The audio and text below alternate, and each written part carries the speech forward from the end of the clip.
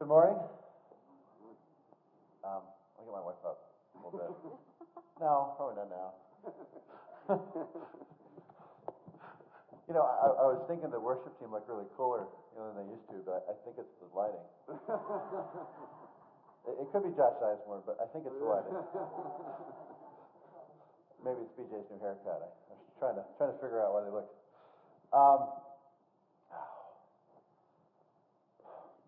I'm at a weird place right now. I've known probably what I'm going to speak about for a week, which is highly uncommon for me. So I told my wife I wasn't going to let that get in the way of speaking, though. So, there's a lot of lead-ins to this. Some of them are a little bit more dramatic with theatrics than the others. Those are a little bit more of a setup, and I'm okay setting you guys up a little bit. Let me just.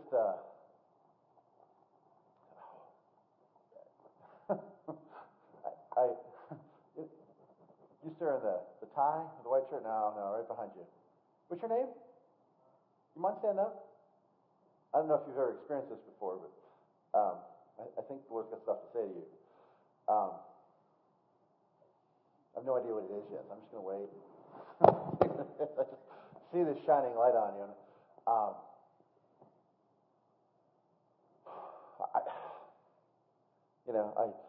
some people call me prophetic. I really call myself, kind of Holy Spirit compelled. Some people can't stop washing their hands. I can't stop sometimes saying the things I think are on my heart. That's just really the honest truth. But I keep on seeing you like it's like you're running all four legs of a relay race. The Lord says you're just entering the third leg of the relay race. There's just change coming. There's a shift of pace. You're getting another wind. Some of the things in life that's just kind of been getting in the way. Some of the stuff in life that's been holding you back. Some of the stuff in life that's just you don't know what to do with. The Lord's saying He's going to give you not a second wind, a third wind. It's not even to finish. A fourth one will come. The Lord's saying you're on the third leg of a relay race. I just feel the Lord saying there's grace coming in finances, there's grace coming in direction, there's grace coming in figuring out what to do, there's grace coming in relationship. The God says there's grace coming for you just to be before Him to figure out who you are. You're just in a place now where you know enough to know you don't really know who you are before God. And God says there's just grace coming for you to just have a fresh wind of finding out who you are before God. I feel the Lord saying He's going to be speaking to you in ways that you haven't heard Him in a long time. He's putting hope in your heart you haven't had in a long time. He's giving you just a sense of grace and newness. For all the things that you've been carrying your whole life to just kind of, I don't know if it's going to fall away, but they're certainly falling to His shoulders. And there'll just be grace to just have clarity of mind, to decide what's going on, who you are, what you want to do, what you want to pray for, the direction, things need to go. I just feel this grace for all those things. And it's not because it's easy, it's because it's been hard. And I just feel the Lord saying that there's just grace coming. So I just speak it into you. Grace, grace, grace. Amen.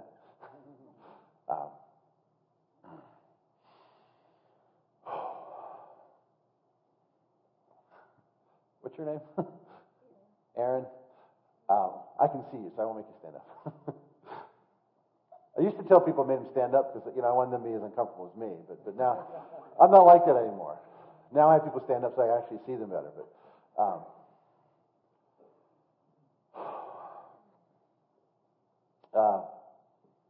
I see weird things. It's just the way it works. And then I just see it's. I see the Holy Spirit moving on your brain, Aaron. And it's like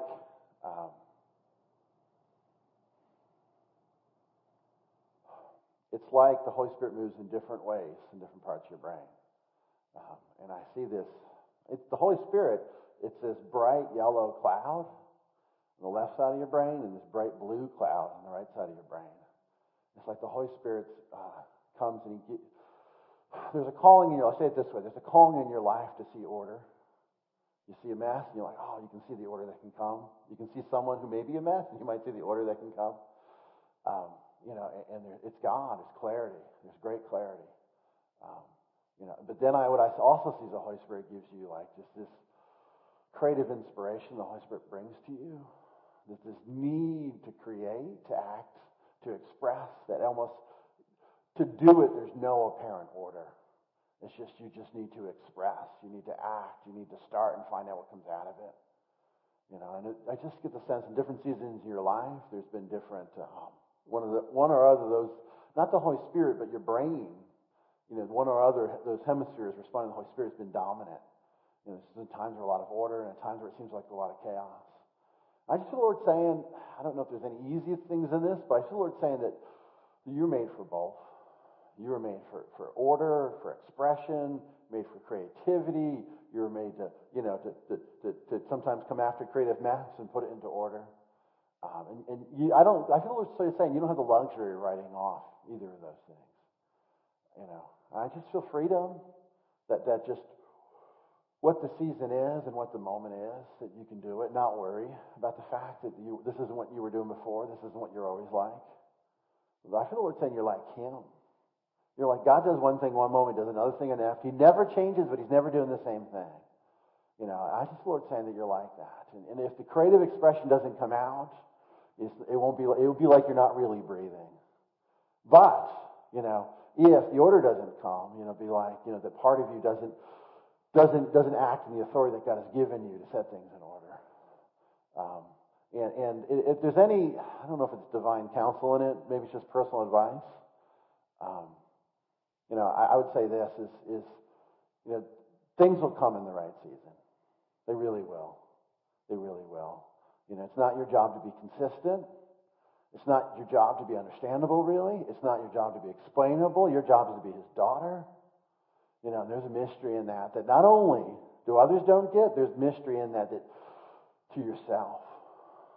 So I just want to speak freedom. And here's the thing is I just feel like there's great ability in you, so there's pressure sometimes to do the things you've done before, to be like you've been in other moments. And I just want to speak freedom. That it's your job to respond to what the Holy Spirit's putting on you in the moment. Maybe you can clean the mess, but maybe it's your job to make it worse in the moment. Maybe you could be creative, but maybe it is your job to see divine order. And I know I'm over, just for my own sake to communicate, I'm over characterizing those.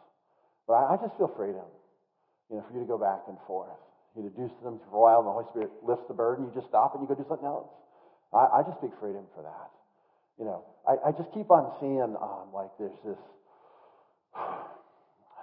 It's not that there's not stuff beyond it, but when you're 50, there'll be such a creative flow, and there'll be such divine order in your life that so much of the stuff between when you were a little kid and when you're 50 will make so much sense.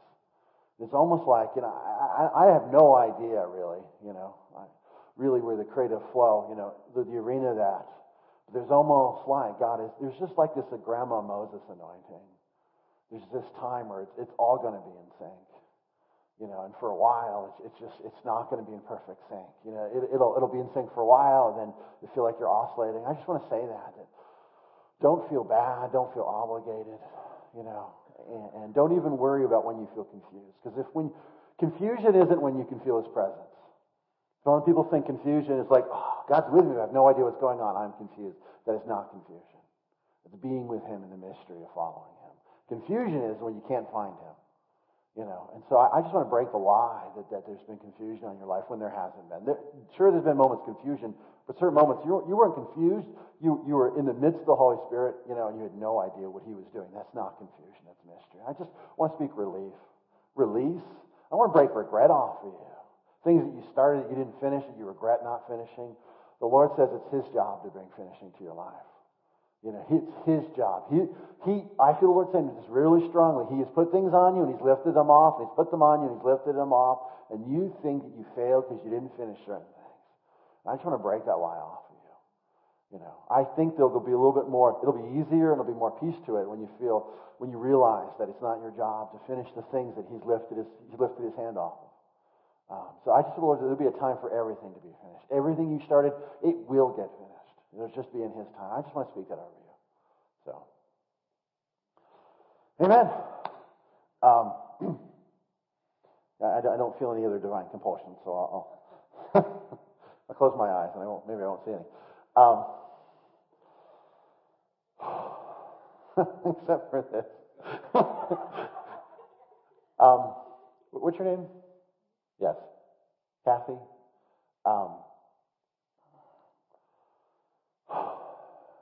I just feel, I see a lot of burdens on your heart. Burdens for people, burdens for situations, even burdens for stuff you're going through. I just want you to know the Lord, He just sees all your burdens. He sees them. Finances that squeeze you, that you don't say anything. Even to those who are with you, you just hold on to it. The Lord's saying He sees it. He sees it. There are people who won't say anything and they complain in their heart. That's not you. That's not you. Maybe you complain out loud. I don't know that. But I will say this. The Lord says, when you hold on to something, it's not because you're complaining internally.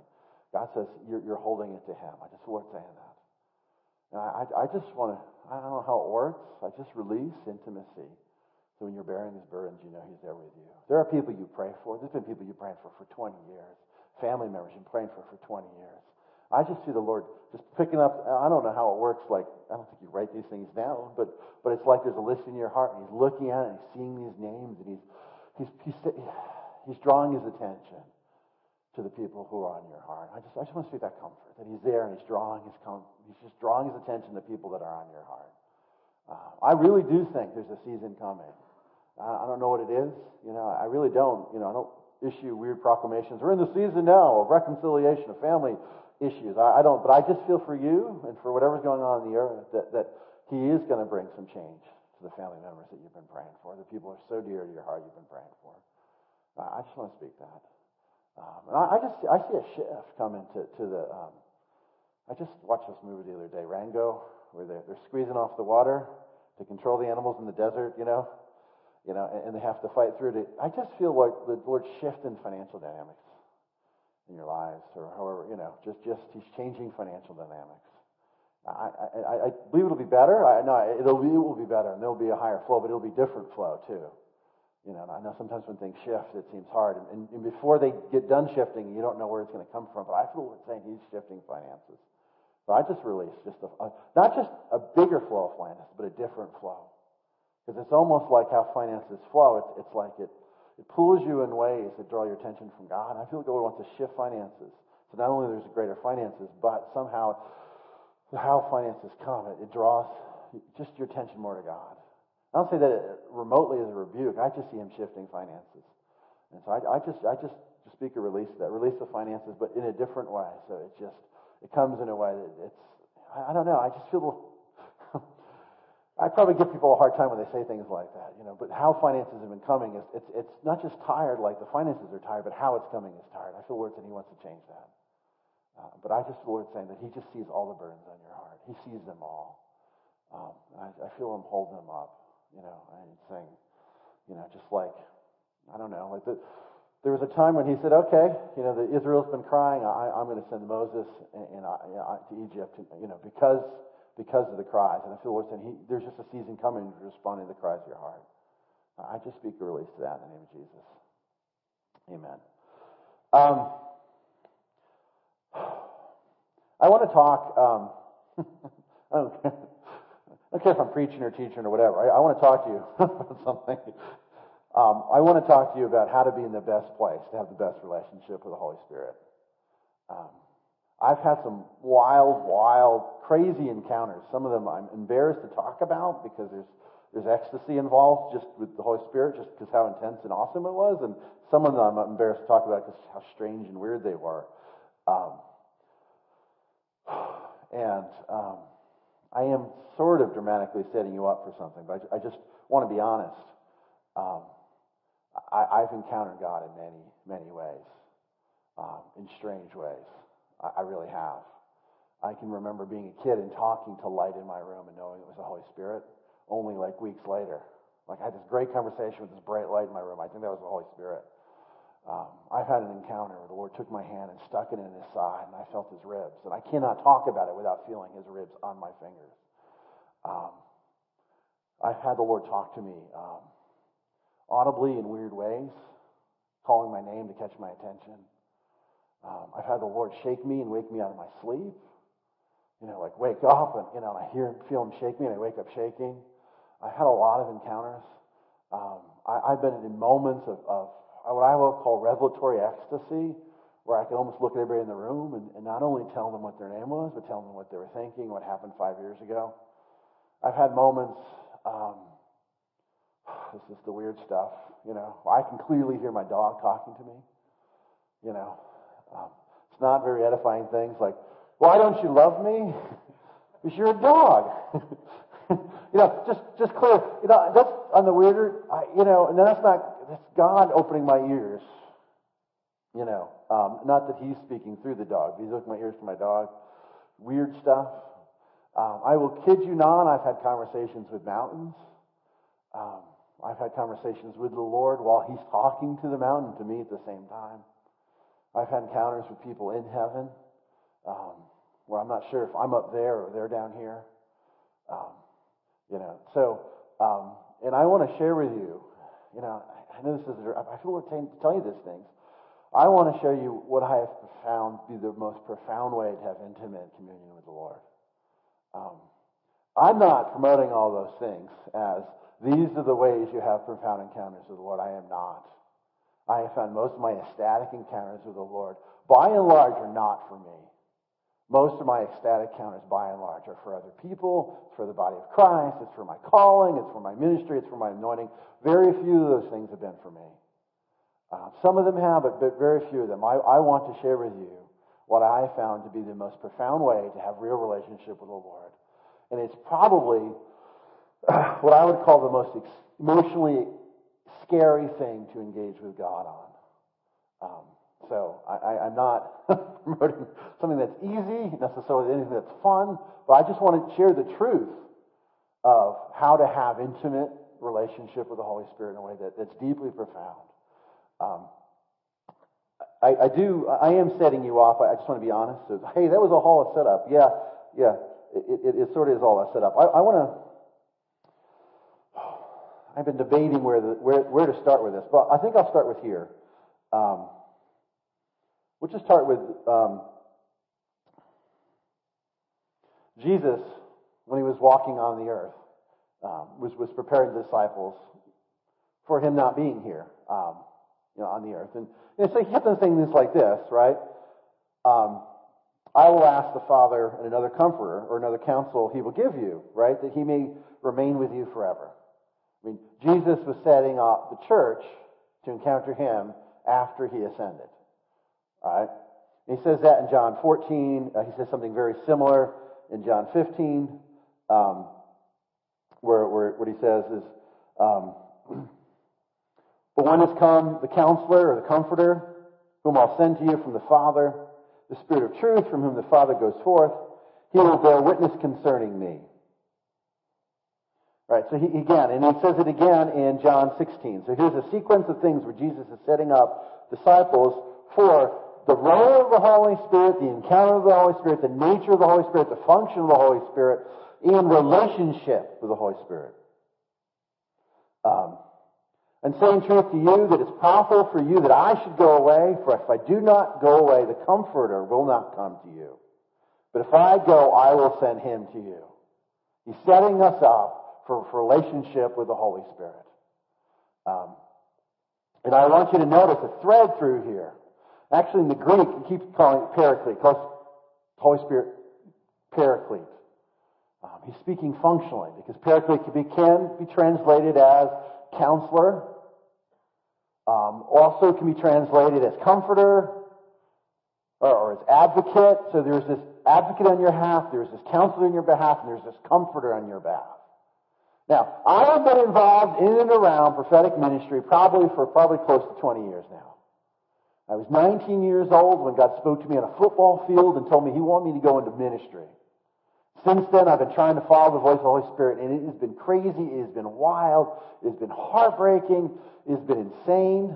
We've crossed the coast multiple times. Both Mims and I are married because God spoke to us. What? Spoke to me.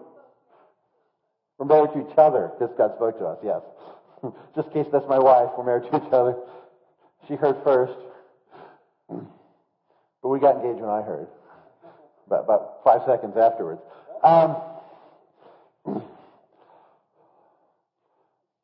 I've seen people healed from AIDS. I've seen sprained ankles healed. I've seen direction given to leaders of movements where they change everything they're doing based on a prophetic word that I gave them that I wasn't planning on them actually acting on. I've just seen the Holy Spirit do lots of things in lots of different ways. And I find it very, very, very interesting seeing the Holy Spirit do numerous things. The gifts galore, evangelism, all sorts of things. Divine encounters, healings, just wild things the Holy Spirit does. That Jesus is described in the Holy Spirit mainly as comforter and counselor. Mainly as comforter and counselor. And it's a very weird paradox. If you're around, any remote part of the charismatic church as a large, or the prophetic movement, or even the Pentecostal movement, that these movements that are kind of based on the Holy Spirit, and the Holy Spirit moving and self-defining them based on the fact the Holy Spirit does stuff, that the main description, in fact, the only main heads up Jesus gives the Holy Spirit is counselor and comforter. Yes, lead you all in all truth. There's this making known things in truth. But the main repeating description he's giving is counselor and comforter. It is really interesting. There's some things that it implies. Engaging in prophecy, you're not engaging in the main nature of the Holy Spirit personally when you're prophesying. That you're helping fulfill the ministry of the Holy Spirit, you're engaged in the function of the Holy Spirit, you're in cooperation, with the testimony of Jesus. All those things are awesome and good and great and right. But the Holy Spirit's relationship to you is not defined by prophecy. Not defined by healing. Not defined by evangelism. Not defined by any of the gifts. The Holy Spirit's main role to you is defined by comforter and counselor. And that tells you something. It tells you, for you to personally engage with the Holy Spirit, it's probably going to be in the area of comfort and counsel. Now, Jesus said some other things. Not as blatant about the Holy Spirit, but I think it sets us up in good place to have good relationship with the Holy Spirit. And this is from Matthew 5. Now, if you're familiar with Scripture, you're going to say, hey, that's Beatitudes. I would make a very bad grammatical joke about, what are the Beatitudes? Those are the attitudes you're supposed to be. The Beatitudes, which is fairly literally true. What I find interesting about the Beatitudes, okay, Jesus, right? I will start in verse 2. Having opened his mouth, he taught them, saying. Now, I'm reading from a literal translation, so I find it very interesting. The key to him teaching was opening his mouth. It says this, blessed are the poor in spirit, for theirs is the kingdom of heaven. Blessed are those who mourn, for they shall be comforted. Blessed are the meek, for they shall inherit the earth. Blessed are those who hunger and thirst after righteousness, for they shall be filled. Blessed are the merciful, for they shall be mercy. Blessed are the pure in heart, for they shall see. Now I want to stop there, okay? Because before he gets to pure in heart, all of these things are areas of lack. Poor in spirit, mourning, meek, hungry and thirsty. I think he's telling us part of our role between us and God. Now, I was at a church out in Chicago a while back. I had no idea what I was going to speak. And I get up and the Lord says, I want you to teach them how to mourn. I said, oh, that's great. I don't know how to mourn. It's like, well, blessed are those who mourn, so they should be comforted. The Lord was telling me the key to being comforted was to mourn. It seems really simple. But the key to being comforted is to mourn. Now, Jesus describes the Holy Spirit coming as counselor or comforter. So one of the prime roles of the Holy Spirit The introductory roles that we had. Jesus is setting us on a blind date with the Holy Spirit. You haven't met him yet? He's a really good guy. Now, I know I'm leaving, but I'm setting you up with somebody else. He's the comforter. Main description of the Holy Spirit is the comforter. And here we have, but even before that, on the Mount, Jesus is talking about, blessed are those who mourn, for they shall be comforted. Now, I will tell you this. My suspicion is, if you do not mourn, you do not get comforted. Okay, he's telling us how to get comfort. He's telling us we need to mourn to get comforted. All right? Now, if the main job of the Holy Spirit is to bring comfort, and the main way we engage with comfort is to mourn, then it's really important as the bride of Christ that we know how to mourn. Because if we're not mourning, then we're not in a place where we can receive the Holy Spirit. Now, I'm not telling you to go out and find misery. I'm not telling you to go find things to mourn about. Now, I am telling you that sufficient within you is enough stuff. You probably haven't mourned yet. That it probably explains all of what you want the Holy Spirit to comfort you in. The comfort that you want in the Holy Spirit is probably wholly explained in the areas that you've not yet mourned. Now, I have been haunted. That's a really good description by Isaiah 51, 3 for the last at least a year. It has been haunting me. I had a dream this morning that I went to get a tattoo, and this guy was doing it in his living room or something. And he said, "Oh, I'm all set." Well, he hasn't designed anything. I don't want to wear it on me. So do somebody else. He's doing somebody else. Like, what tattoo should I get? And I saw really, really clearly again Isaiah 51:3. But I'm not planning on a real tattoo. I just want you to know that. Meanwhile, I want my wife to know that. Not that she would be upset. I'm just saying. Because he's just written it on this. And I want to read this for you, okay? For the Lord shall comfort Zion. He will comfort all her waste places. He will make her wildernesses like Eden and her desert like the garden of the Lord. Joy and gladness shall be found therein. Thanksgiving and the voice of melody. Now, when the Lord spoke this to me, I've been meditating on this almost day and night, and in my sleep for a year. Because I have found this the key to encountering the Lord. Because it tells us where He's coming. He's coming to bring comfort. Right, and of course he's talking about Zion. He's talking about Israel, but he's also talking about the people of the Lord. And I believe he's talking about us as well. Adopted into the inheritance of Zion. He's coming to bring comfort, but where he's coming to visit us is in the waste places. Okay? The waste places is where he's coming. Now, what I have found personally is usually when I'm not encountering him, it's not because he hasn't come to visit me. It's because I'm avoiding the waste places. Because they are no fun. Now, it's not too hard to think about what the waste places might look like, what they might mean, what they are. Those are the places that we've written off because either we have no hope for them, we think it's stuff that could never be used, we think it's stuff that would be better be forgotten, or it's stuff too painful or uncomfortable to engage in, or dwell on, or think about. This is the stuff that's wasted. It's barren, it's dry, it's a desert, and it's a wilderness. It's unordered. Right, but this is where he comes. He comes to the waste places. The Holy Spirit's defined as the comforter. Jesus is often defined as the redeemer. And he comes to redeem. What does he come to redeem? He comes to redeem the things that are yet unredeemed. I'm not talking about the fact that you're not saved and going to heaven. Some of you might not be. Many of you are. Maybe all of you are. I'm not talking about that. When you get saved, his role as Redeemer has just begun. He's still looking to redeem. What does he redeem?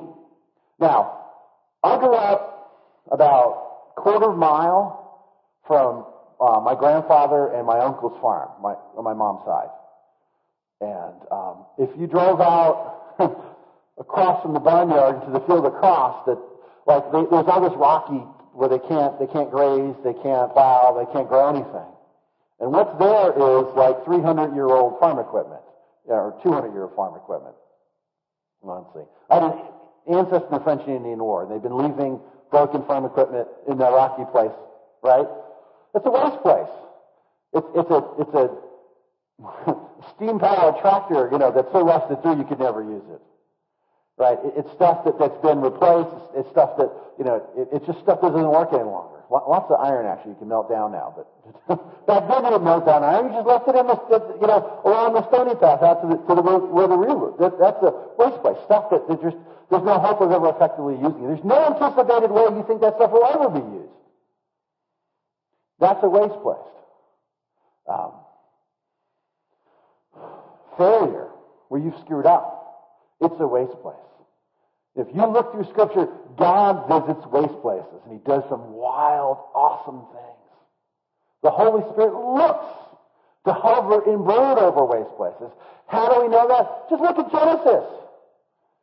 Right? Everything was a mess. Oh, I'm sorry, there was chaos and darkness over the face of the deep. What does the Holy Spirit do? It broods over that spot. So what? So God speaks light, and He brings order. And then it's pretty well in order. And then, man's in the garden, and what's man do? Man sins. God comes, right? He comes. What's man do? Well, we hide. Now, these are some of the signs of waste places. Genesis 3:8. And they heard the voice of the Lord walking in the garden in the cool of the day. Hid themselves, he and his wife, from the presence of the Lord amongst the trees of the garden. Shame, failure, fear, these are great signals to find your waste places. Typically, right? Hopelessness, declaration and belief of uselessness, agony, right? Adam and Eve have made bad clothes or hiding behind the tree because they're afraid of the presence of the Lord. That is the waste place, and He comes and He finds them there. Right? And He sets into motion a many 1,000-year trap for redemption for that. Now, I don't know what would happen if they were a little bit more honest. Like, hey, I screwed up. I don't want to wear clothes. I want to be naked before you. I can't say what would happen, but I do know this. That option is available to you today. To stand before God naked. I wish I could tell you that you could go back even before that, where they stood before God naked and they weren't ashamed.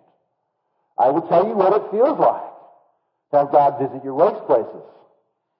He comes, and you'll want to respond like Adam and Eve. I need to hide. I need to cover up. There's no good here. He shouldn't see this.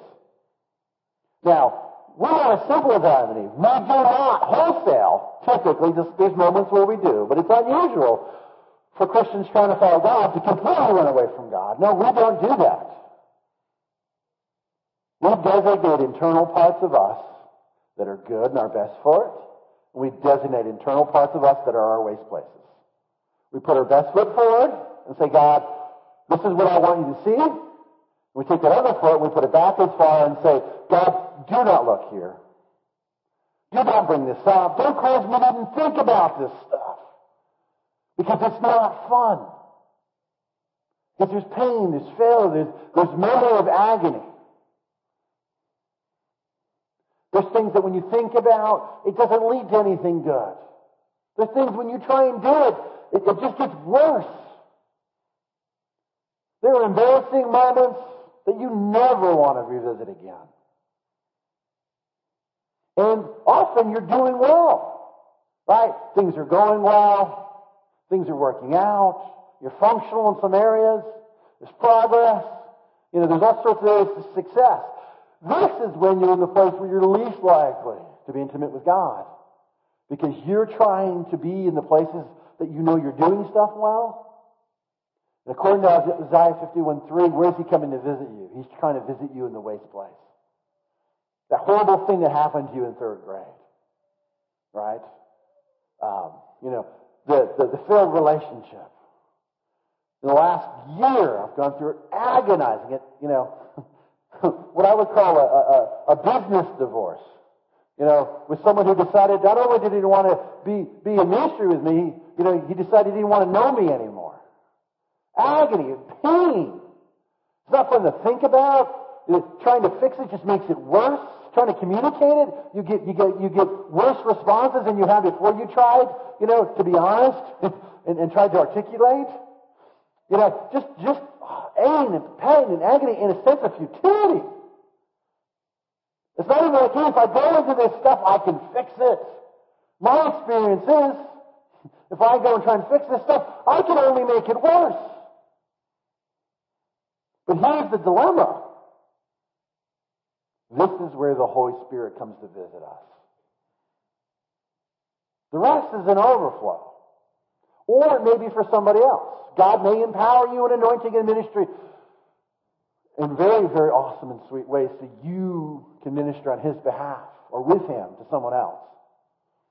But what I'm talking about, encountering the Holy Spirit, encountering God in an intimate, personal way, He comes and He visits the waste places. This is where He comes to make Himself known to you, to make you known to Him, and to make you known to Himself. And I do not know a way to grow in intimacy with God without letting Him visit the waste places. I don't do a lot of counseling, really. I'll do divine counsel. I have a guy coming to me once a week for counseling. Just want to feel better. It's like, you're coming to the wrong person. It is going to be my goal for you to find your waste places and wait for God to come there. And I'm not going to help you get out of them till God shows up. It's going to be extremely uncomfortable. But I don't know a better way to be a real person than to encounter God in the waste place. I do not.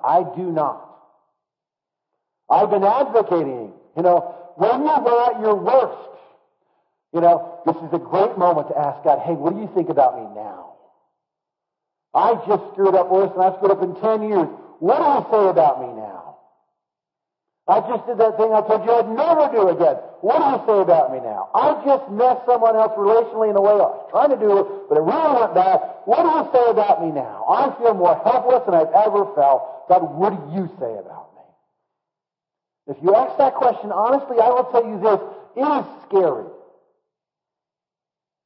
Alright? I believe we ask Him, He responds, sometimes audibly, but very rarely does He speak audibly to me, or to anybody.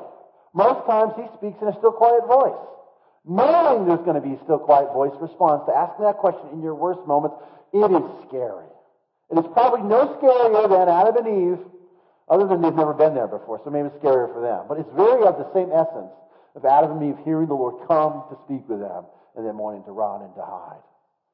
Let me go do something well and then come talk to you, Lord. Let me get my happy place and then I will worship you. Let me think of the good things that I have done and then I'll talk to you. Let me get in the right mode to engage with you, God. And what I'm telling you, if you want intimacy, there is no better mode than being in your worst place. Because that's where He's going. All right, we see this with Zacchaeus. Zacchaeus was not just a tax collector, not just, reviled by the Israelites as a traitor because he was a tax collector, but by his own admission, he was a corrupt and oppressive tax collector to his own people. He was using the oppression of the Romans over the Israelites to make himself wealthy by adding to the oppression over his own people. And so when he went to encounter the Lord, where did he went out to meet the Lord? Why? Because the Lord would never go to his house. Would never ever go to his house. Why? Because that's where he kept the books. That's where he kept the money. That's where he spent the money that he oppressed the Israelites with on his parties and whatever he was doing. All the signs of everything he was doing wrong was in his house. His wealth was not a sign that God's favor was on him. It was a sign that he was a traitor to his own people. But he, in his heart, he longed to see God, and he went out to find God. Did he look for prominence in the crowd? No! Because the crowd hated him? Because he didn't think he deserved to be in the front of the crowd. You know, and Zacchaeus being a wee little man, I know this because I went to Sunday school for many, many years. He was a wee little man indeed. He climbed up into a sycamore tree because the Lord he wanted to see. He wasn't even saying, the Lord, I'm too short to encounter God. So even in his physical stature, he went up to a tree so he could see God. The Lord said, what are you doing up in the tree? I'm going to your house. I'm visiting you in what you're most ashamed of. I'm going to your house.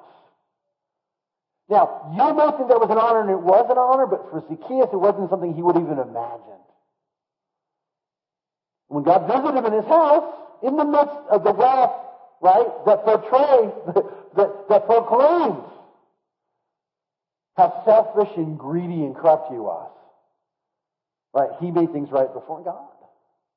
He encountered God. I don't know up till Zacchaeus in the gospel if anybody knew Jesus' love as much as Zacchaeus. Mary Magdalene, maybe. The woman caught in adultery later, yeah. But they knew Jesus' love. Why? Because he encountered God in their worst place. The woman caught in adultery, she wasn't just committing adultery, she was caught and publicly displayed.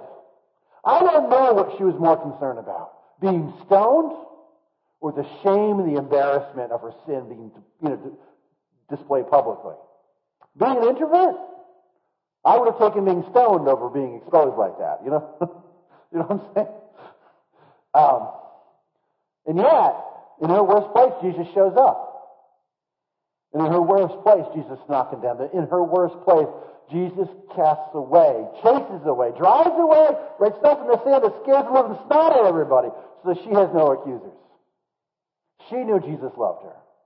She knew the grace and the forgiveness of God in ways I don't think the disciples knew. Are you with me? Oh, so she could get saved. No! Salvation is easy.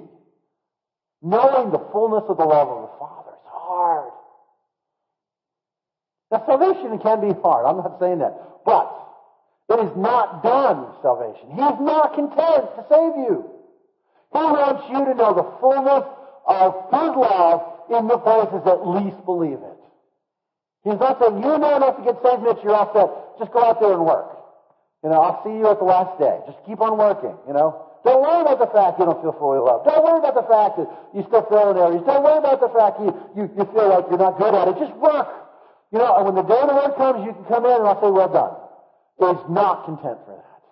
Right? The Lord wants Mitch to know that He's completely loved in the places where he feels less lovely. This is the Holy Spirit that we have. I want to tell you this because as you engage in the Holy Spirit, while you are trying to often engage in great moments in the Holy Spirit and feel really good and do successful things in the power of the anointing, the Holy Spirit is actively trying to get around the curtain and say, this is where I'm visiting you. I want you to know I love you here. I know I can prophesy through you. I know that I can worship through you. I know that you can save the lost. But you yet do not know how much I love you. You do not think I could love this. You do not think I could redeem this. You do not think I could use this. Because you have determined these things are all garbage. Right? God is a recycler. He picks through your garbage and says, this is not garbage. There's gold in what you've deemed worthless and the waste place. And it's so rich. It is rich. In your failure, there's richness of relationship. In your failure, the richness of relationship with God is so sweet that in the moment of realizing how much love that you have, you won't even care that He changes your failure to success. And He will, but you will not care.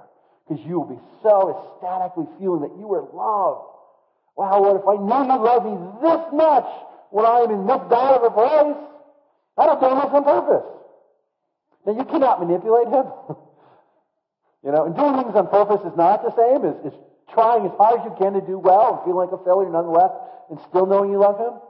I'm just saying that some of the worst agonies you can experience relationally when you encounter the Lord loving you in that place, they feel more than worth it. This is what the Holy Spirit's after. I think this is the prime role of the Holy Spirit, to let you know you're loved in this place. And I don't think the Holy Spirit's going to leave you alone. I just want to tell you that. The Holy Spirit will not leave you alone. The Holy Spirit is looking to let you know because He wants you to confess your sins. No! Yes, He wants you to confess your sins. He wants you to know that you're loved in the place that you've sinned. He's just desperate to do this. He is desperate to do this.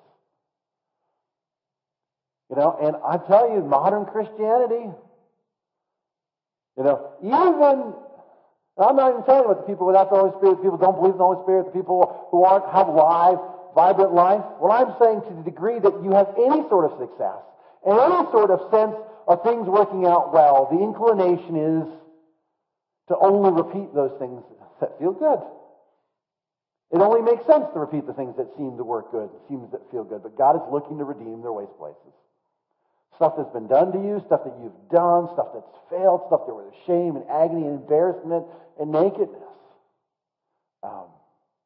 This is where He's looking to have a relationship with you. This is where you can be fully known and you know that you can be fully loved. There's an aspect of the Holy Spirit that's actively engaged in perfect love, casting out all fear.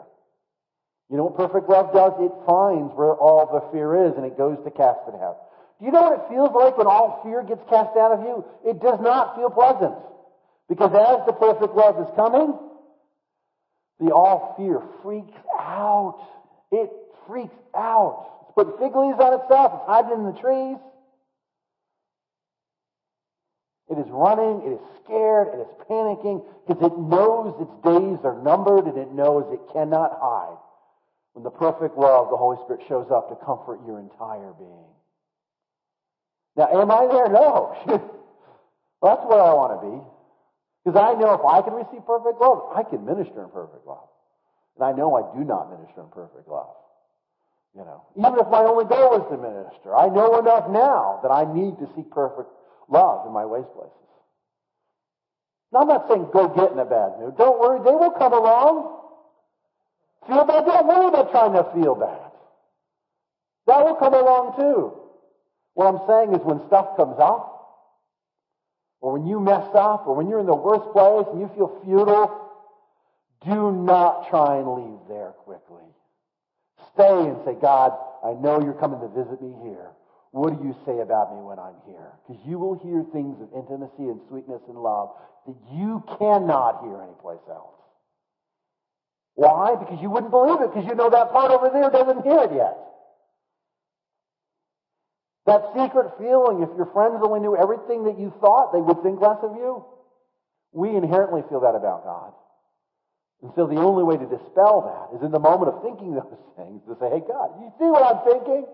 What do you say about me now? Do you really love me here?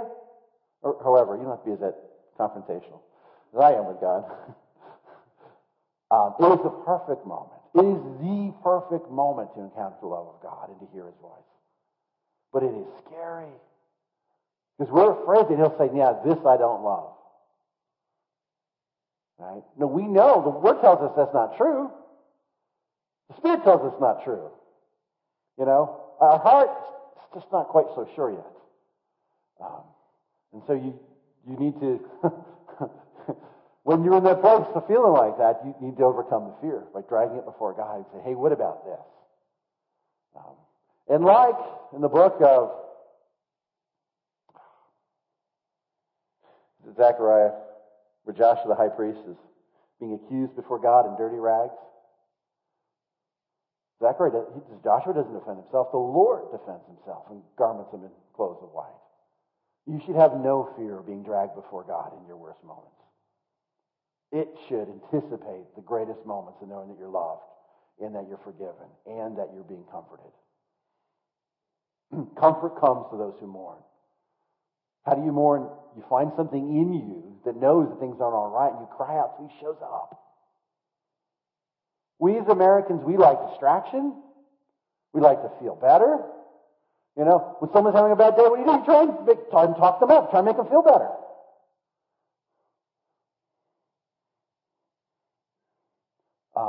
But what we need to, I'm not talking about just mourning death and stuff. I'm talking about sin and pain and anguish and loneliness and all that kind of stuff.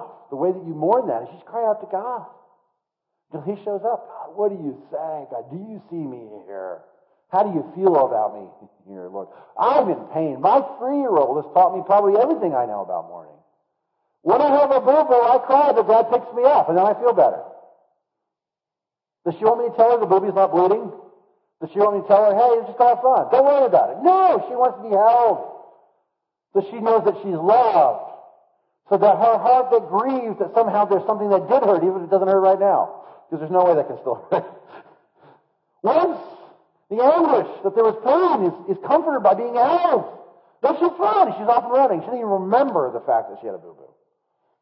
But if you try to make her feel better by telling her it's not that bad, by distracting her, then never. She's good at grieving. I have a boo-boo, and it's not right in the world. You will do something about it. Until you do, I will be upset. That is mourning. Because she understands her role. It's her job to mourn. It's my job to comfort. Do not take over God's job internally. Do not comfort yourself. I'm not saying, don't smoke a cigarette to comfort yourself. I'm not saying don't indulge in explicit sex to be comforting. Don't watch TV to be comforting. Don't even talk to yourself in the terms of comfort. Mourn. Cry out to God till he shows up. And he will comfort you. Matthew 5. It is really clear what his role is. Our role is to mourn. It's his job to comfort. To the degree that you comfort yourself, to the degree that he's not going to. To the degree that you do not mourn is the degree that he will not comfort you. Okay? Mourning is not a skill, it's an act. You cry out. You make known your heart to God till he responds. How long will it take? I do not have good news for you there. It will take as long as it takes for him to show up and comfort you. And for some things that are unbelievably agonizing, that is a scary thing. I can ignore it, I can distract from it, but I start feeling it. I need to know when help is showing up. You will not know. It's abandonment. You have to let it go until he shows up. How long does it take? Israelites cried out for 400 years before God showed up. And I don't think it'll take that long. I really don't. Well, I'm saying in the midst of mourning, you do not need to plan for it to end. If you plan on only doing it for 5 minutes, and I'm not talking about wailing and screaming the whole time. I'm just talking about that issue when you're thinking about that mourning before God until he shows up. You mourn until he shows up. That's what Scripture says. Because while you're mourning, you're in your waste place. And while you're in your waste place, he is coming. When you stop mourning, you stop being in your waste place. He will probably show up, and you may not be there. The knock. Behold, I stand at the door and knock. Right? Are you familiar with this passage? I don't think he was talking to the non-Christians. He was talking to the non-Christians, yes. He was talking to the church as well. I believe the Christians, those who follow him. He wasn't saying you're not saved yet. He was saying there's areas that I'm knocking to get into because I want to meet you there. If you're standing outside your waste places waiting for him to show up, you may not see him. Because he's going to your waste places. Because he loves you more than you love yourself. He's not given up on anything and anywhere at any point at any time. So I just wanted to speak this into.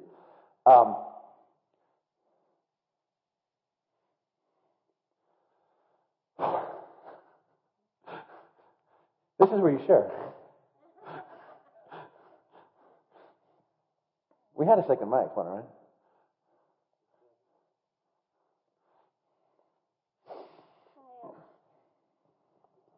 Yeah. I love that you started talking about the ecstatic experiences.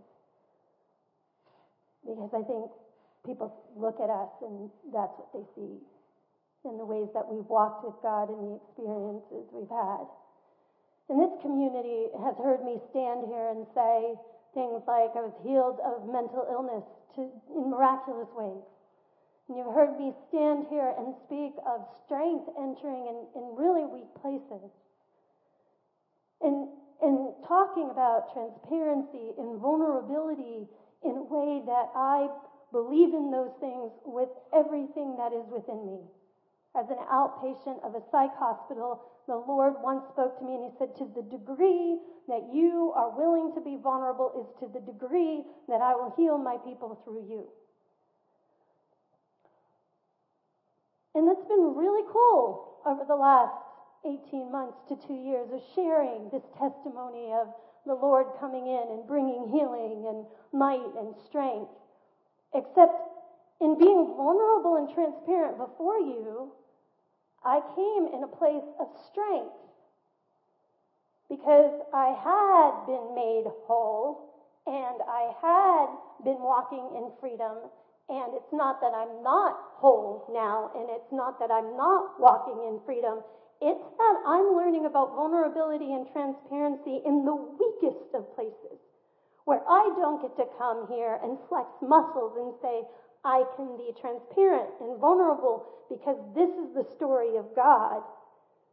I am standing in waste places, waiting, fighting to not take comfort in starving myself or gorging myself or taking 3-4 hour drives just in a panic to try to get away from the emotion that's coming up. So standing in these waste places, standing in these moments, not knowing how he's going to comfort, not knowing when he's going to comfort, and being wrecked. And feeling weakness in a place where it's humiliating to me. Feeling weakness in a place where I feel like I recognized myself over there, but I don't even know what to do with this. I don't even know what to do with this. I'm just waiting. And I'm weak. And I hate it. And I'm trying to entertain myself. And I'm trying to starve myself enough so that I can feel like I'm in control. Or gorge myself enough so that the pain would just go away. Or drive hours just so the emotions will stay maybe in Fort Mill if I drive to Florida. And this is what I've heard him say. You can go to the deep, darkest places, and I find you there. If you scale up to the heavens, I'll find you there. In these waste places, he finds us there. He finds us there.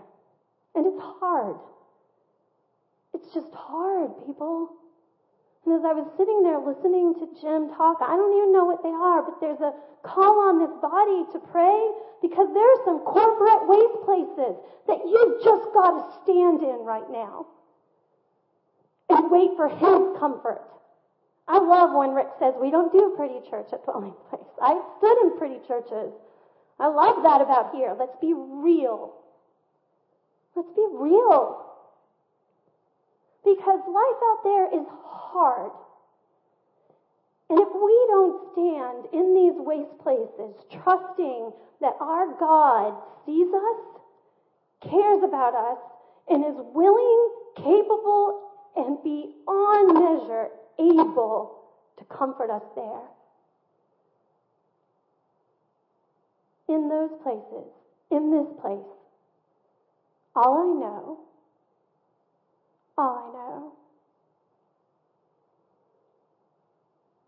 is that I wait for my Lord as his daughter, hurting, but confident of this, that he has begun a good work. He is doing a good work, and he will complete that good work. And there's hopelessness in this room because you've stood in these waste places for a long time. And maybe you've had moments where there's been a relief here and a relief there, but these waste places and these very real questions are still before the Lord, and there doesn't seem to be resolution. And don't you see, and don't you care, and don't you know, and really one more thing,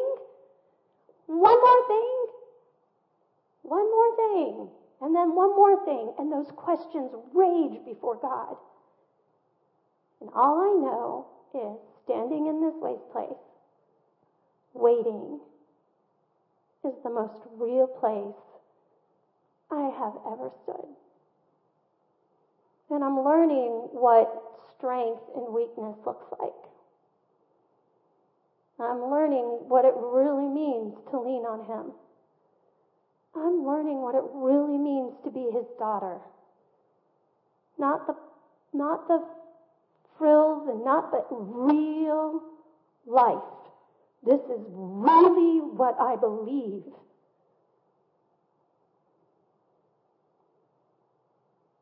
And you need to be empowered to stand in those waste places and not rush out of them. Because they are transformational in ways that I don't even know the fullness of yet. But I know that,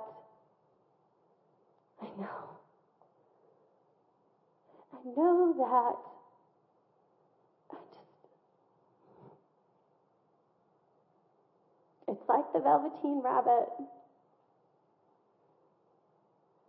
And it hurts to become real. It hurts to become real.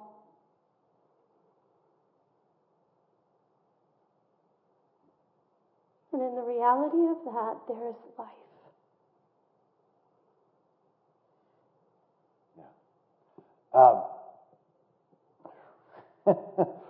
We're going to do a little exercise here to practice. I'm going to show you how to be like the woman at the well. Jesus said some translations said he must needs go through Samaria. You know what Samaria was? they were mixed. They were mixed Jews with a mixed religion. They're not accepted by anybody. The Jews hated them, wished they didn't exist. Would walk around the town to pretend it wasn't even there, the area and the towns inside of it. And Jesus said, I must go. And when he went there, he met the woman at the well, who had 5 husbands, was living with the 6th. I believe what she was doing at the well, besides getting water, is she was looking for the 7th. Why? Because she didn't yet find a husband that let her know that she was perfectly loved. And she was looking for the 7th husband.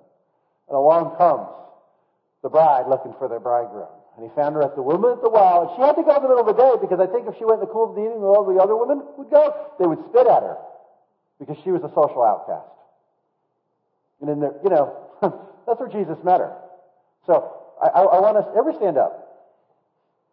Now I've already told you this is not fun, right? Because it's about being real.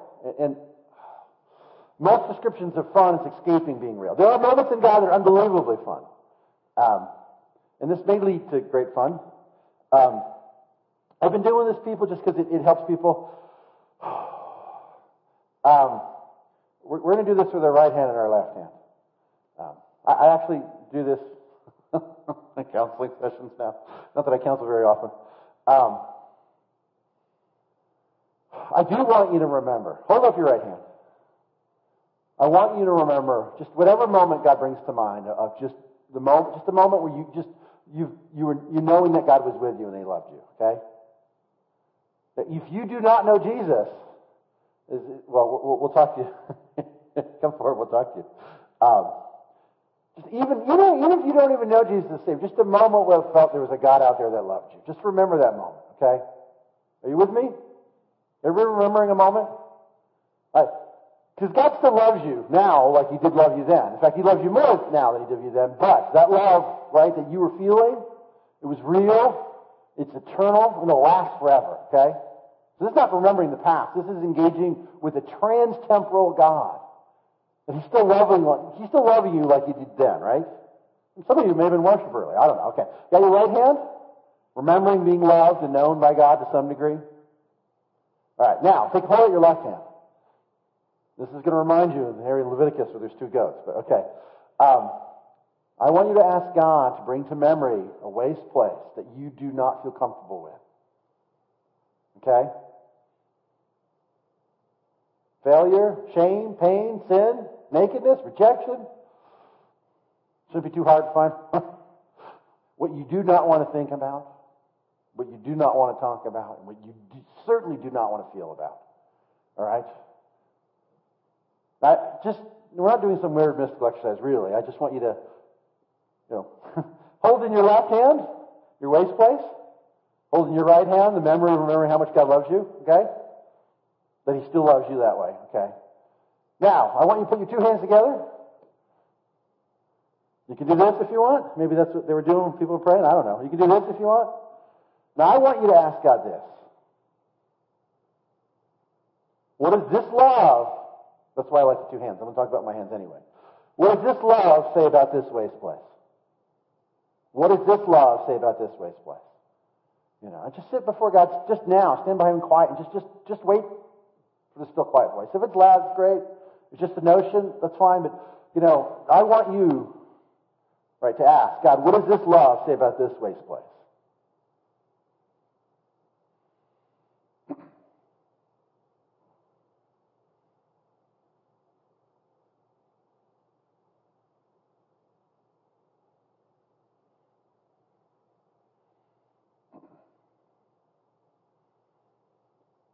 Lord, I do ask you to speak to our hearts, Lord. Bear witness to us, Lord. Spirit, bear witness to your heart, Lord. Lord, I have faith that you visit these waste places. Even if they do not, Lord, I have faith that you visit these waste places, Lord. Make known to them through thought, through notion, through inspiration, just through an idea, Lord, or through clear words, Lord. What does the love that you've demonstrated them say about the waste place they still feel, Lord? I ask for that in the name of Jesus.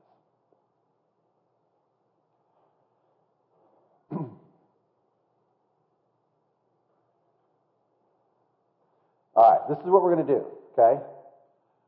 I'm going to count to 3, and then I want you to say out loud, not your waste place, that's no fun. You can go find something later if you want to share that. That's, you know.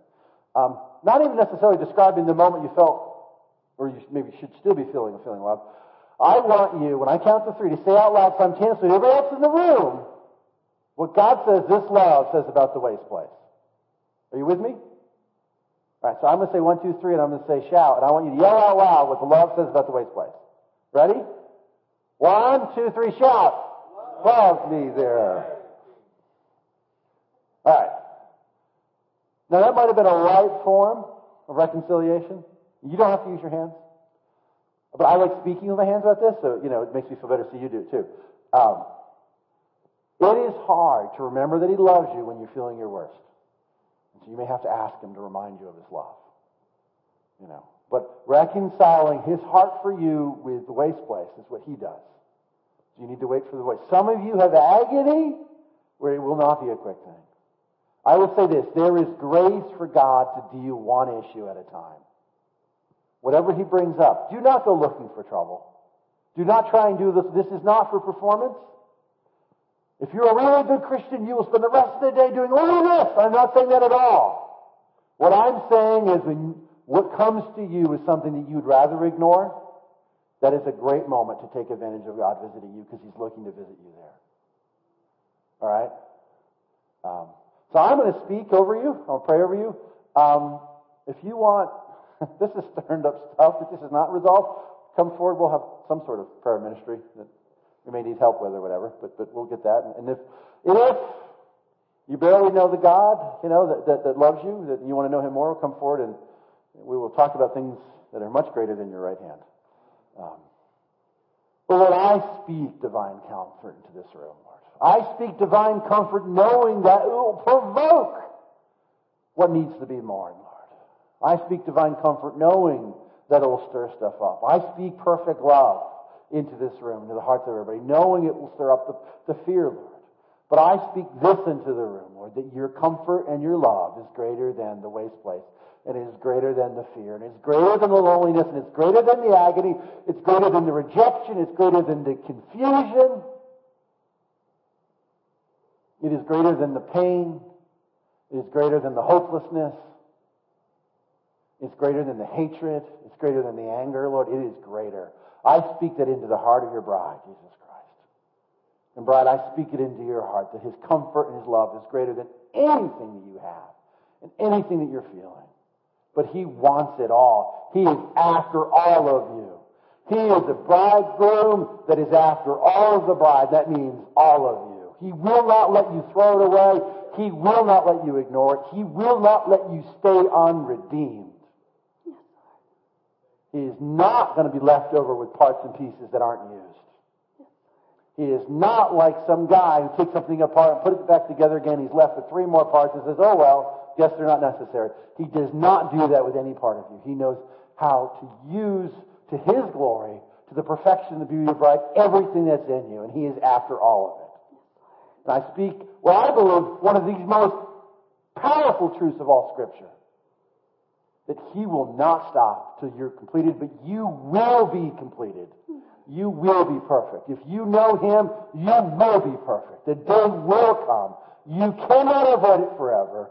You cannot run from it forever. You cannot hide from it forever. Your perfection is hunting you down to make you perfect and beautiful without any shame. I speak that into you. The confidence of the truth of that in the name of Jesus Christ. Amen. Lord, I just declare over this people that they are blessed. That they are blessed. That blessed are those that mourn, and that they are a people who have been comforted. But I speak that this is a people who are blessed because you have mourned and because you are comforted. You are blessed in your mourning, and you are blessed in your comfort.